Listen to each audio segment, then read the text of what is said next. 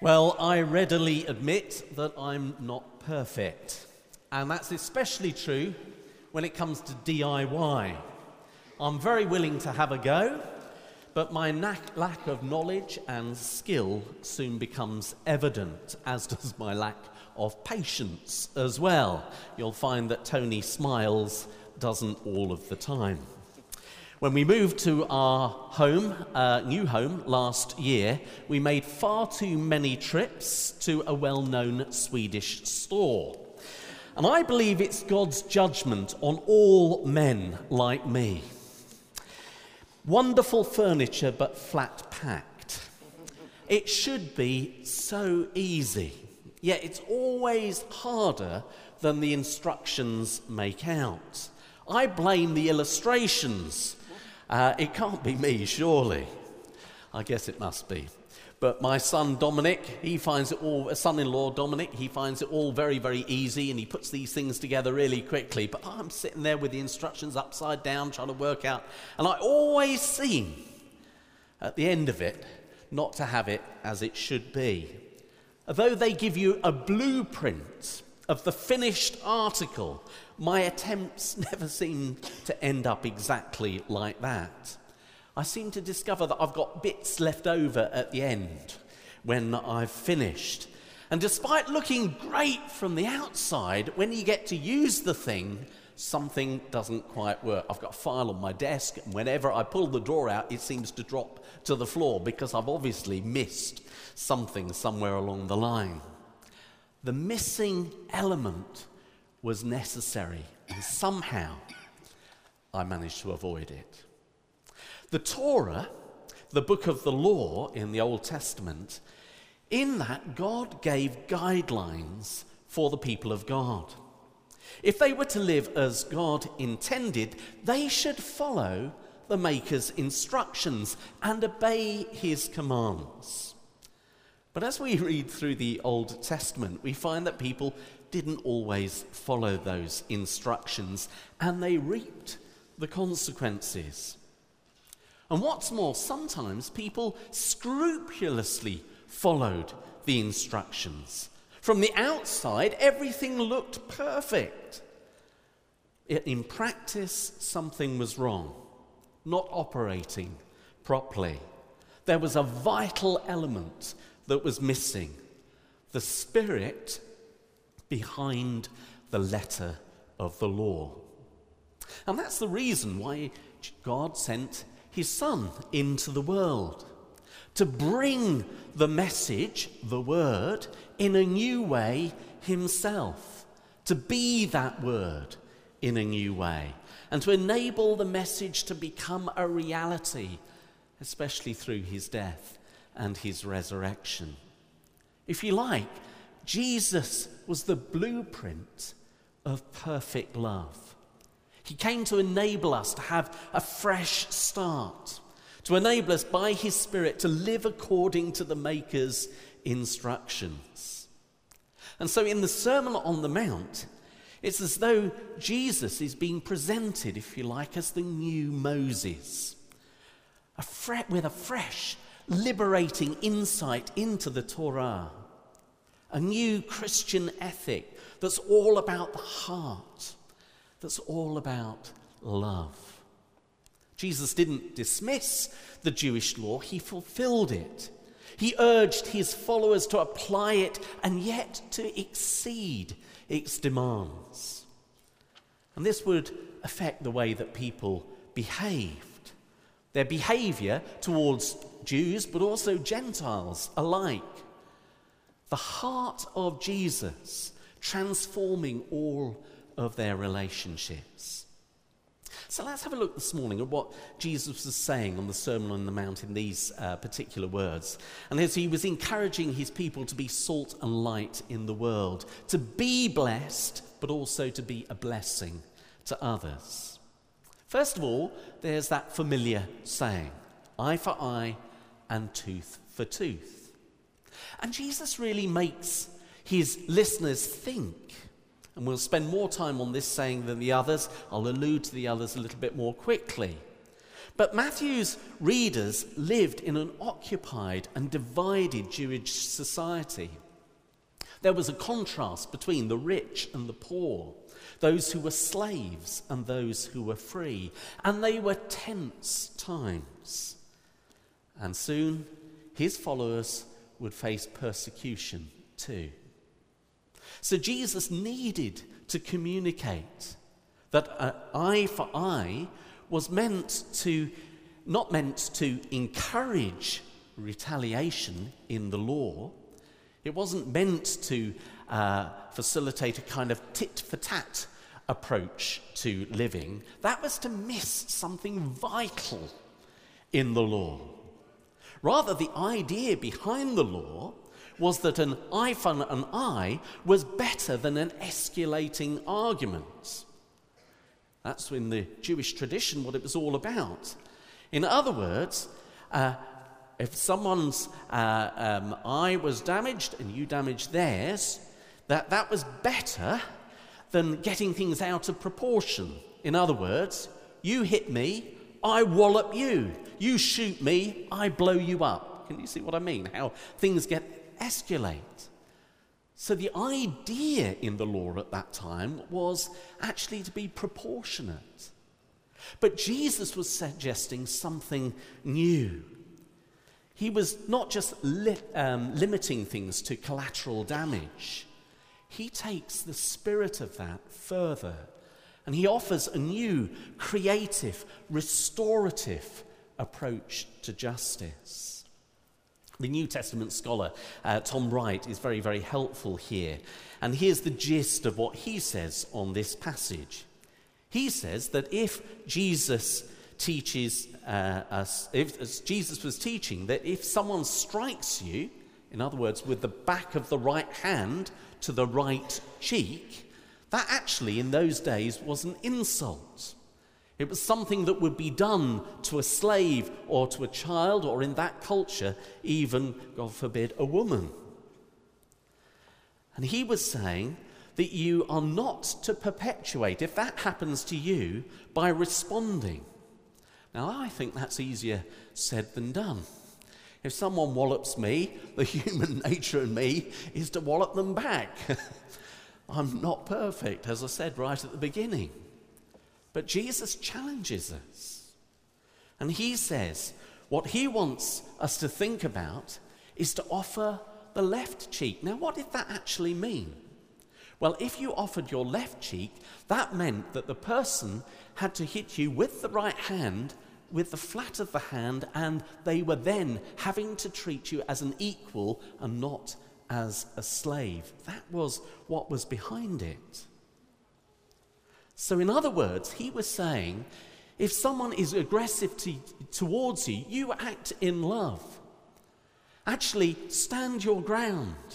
Be who God has called you to be. Replace revenge with love and be secure in who you are in Christ. Don't let things escalate, but actually take a different approach. Be subversive. Now, if we see this here in this particular challenge, wow, we see that he's beginning to find a really different, disciplined form of communication that he was urging. And we see it in Jesus himself. When he was abused, he didn't just teach this, he lived it. When he was taunted, he didn't respond. He absorbed the evil and the pain. It was the mysterious victory of love.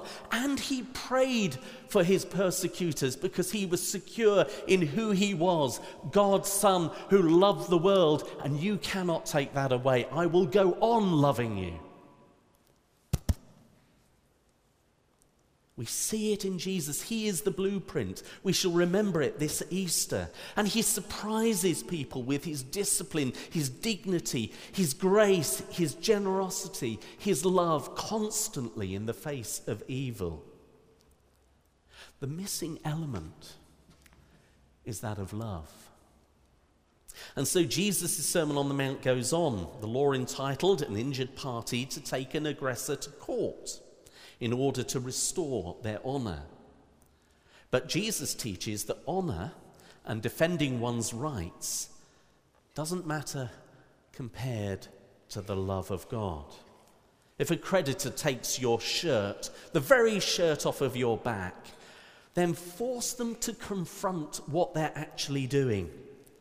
Don't let them abuse your humanity. Give them your coat as well. Shame them with your nakedness.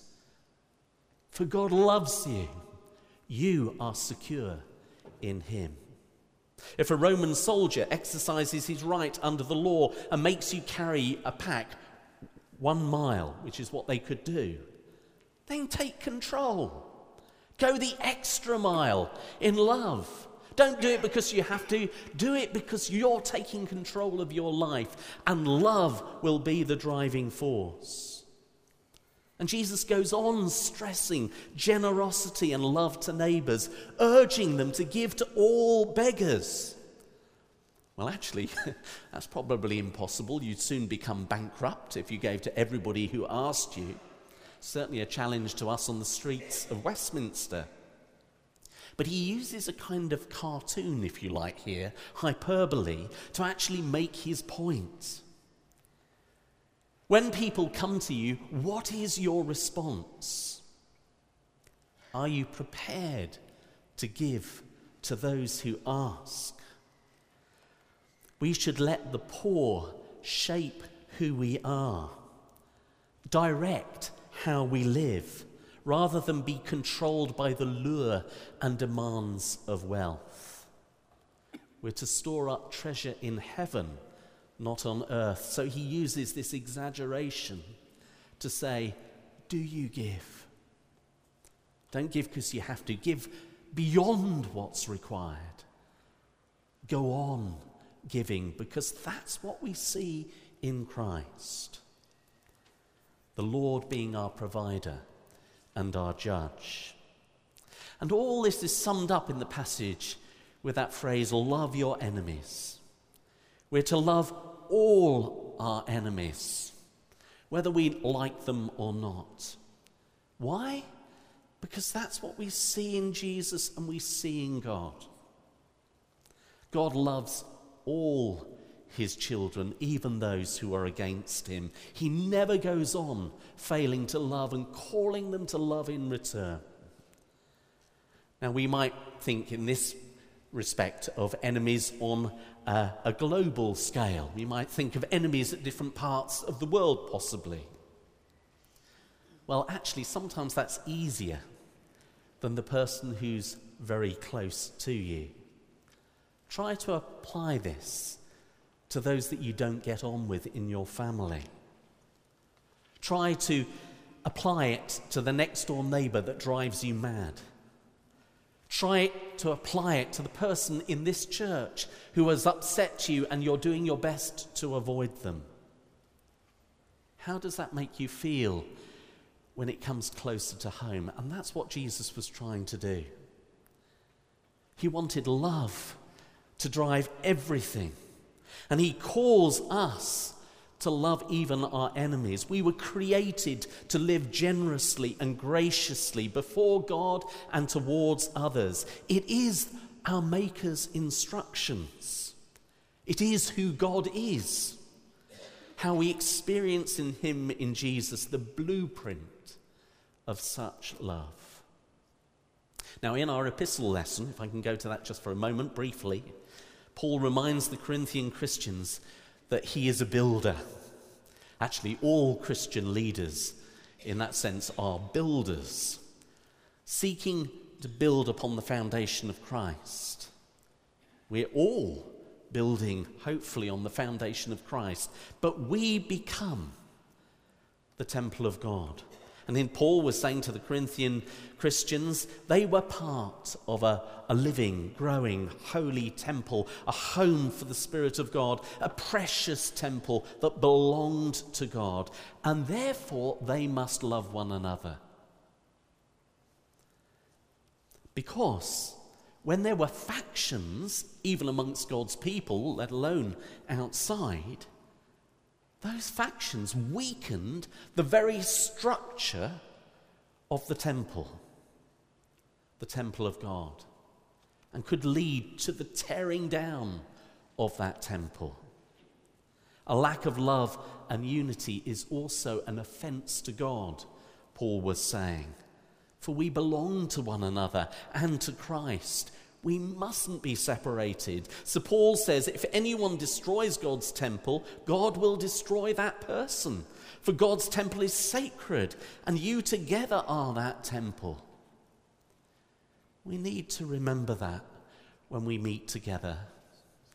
We have a general church meeting next week. Fortunately, in this church, it's usually a fairly harmonious affair, but I've been in some meetings where the church gets together and you think, where is Christ? For we seem to be at one another rather than together with one another, working things through in love. And that's why Jesus calls us to radical generosity and not retaliation. That's why he sees our neighbour as including our enemies. It's tough stuff, but it's by God's grace that we can get there. And the missing element when things go wrong is when we miss out on the spirit behind the instructions, the love, and we miss out on the prayer that goes with it. Matthew 5 verse 48 summarizes this first section of Jesus' Sermon on the Mount with, "Be perfect, therefore, as your heavenly Father is perfect." And here we all think, the temptation is to give up.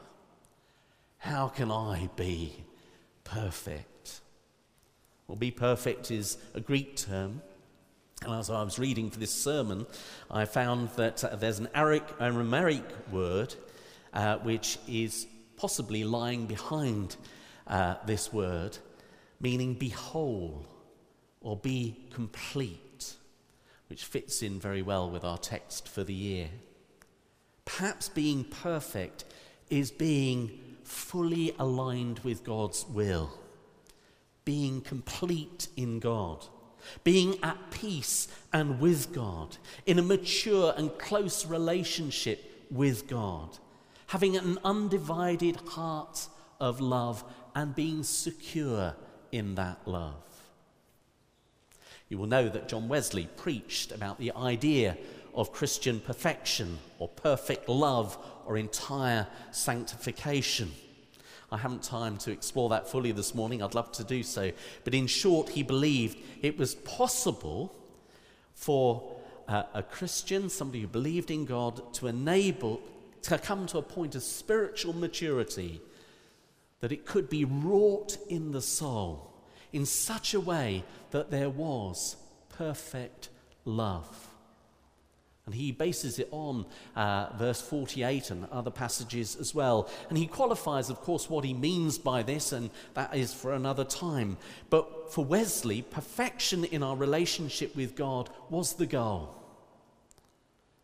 Actually, it should drive us on to actually be more and more in love with God and for his love to be more and more evident in our lives, characterized by the way we express ourselves before people and before God, that we are his holy, pure, sanctified people. I wonder whether us Methodists have lost our way a little bit sometimes. We see our Methodism in whether we sing enough Wesley hymns or go to enough meetings or whether we've got our membership ticket. Do we really remember that the Methodist people were raised to spread scriptural holiness? That's what we were raised for. And that means being perfect in love. That is our goal. Well, with the benefit of insight, we can look at the Jewish people in Jesus' day and we can be critical. We can say, well, they were missing out on something. They were keeping to the letter of the law, but they'd missed on the spirit of the law. But there's one thing that the Jewish people did get right, very much so, is that they were so thankful for what God had done for them in the past. How they had been set free from slavery in Egypt, And the reason why they paid attention to the letter of the law and they kept all these things was because they were a thankful people, grateful that they had been saved. What about us? Are we grateful for what we shall mark in this communion service? That Jesus died for us and rose again and sets us free and forgives us. For if we are thankful, then we should want to seek to live his way. We should want perfect love to be our goal, even though we know we mess up. We return time and time again to be forgiven and to go out with a new vision and a new determination that our saving Lord Jesus will enable us to live in love gratefully, graciously, and generously. Are we thankful? Be perfect, therefore, as your heavenly Father is perfect. It's not a suggestion, it's our high calling. It's our Lord's command. And I love the Message Bible's rendering of the verse. In a word, what I'm saying is grow up. Your kingdom subjects, now live like it. Live out your God-created identity. Live generously and graciously towards others, the way God lives towards you. If you get a chance to read this passage in the Message version, have a look at it. It's all about perfect love, the goal of the people called Methodist, the journey of a lifetime, impossible in our own strength. But as Jesus said on one occasion, with human beings, this is impossible. But with God, all things are possible.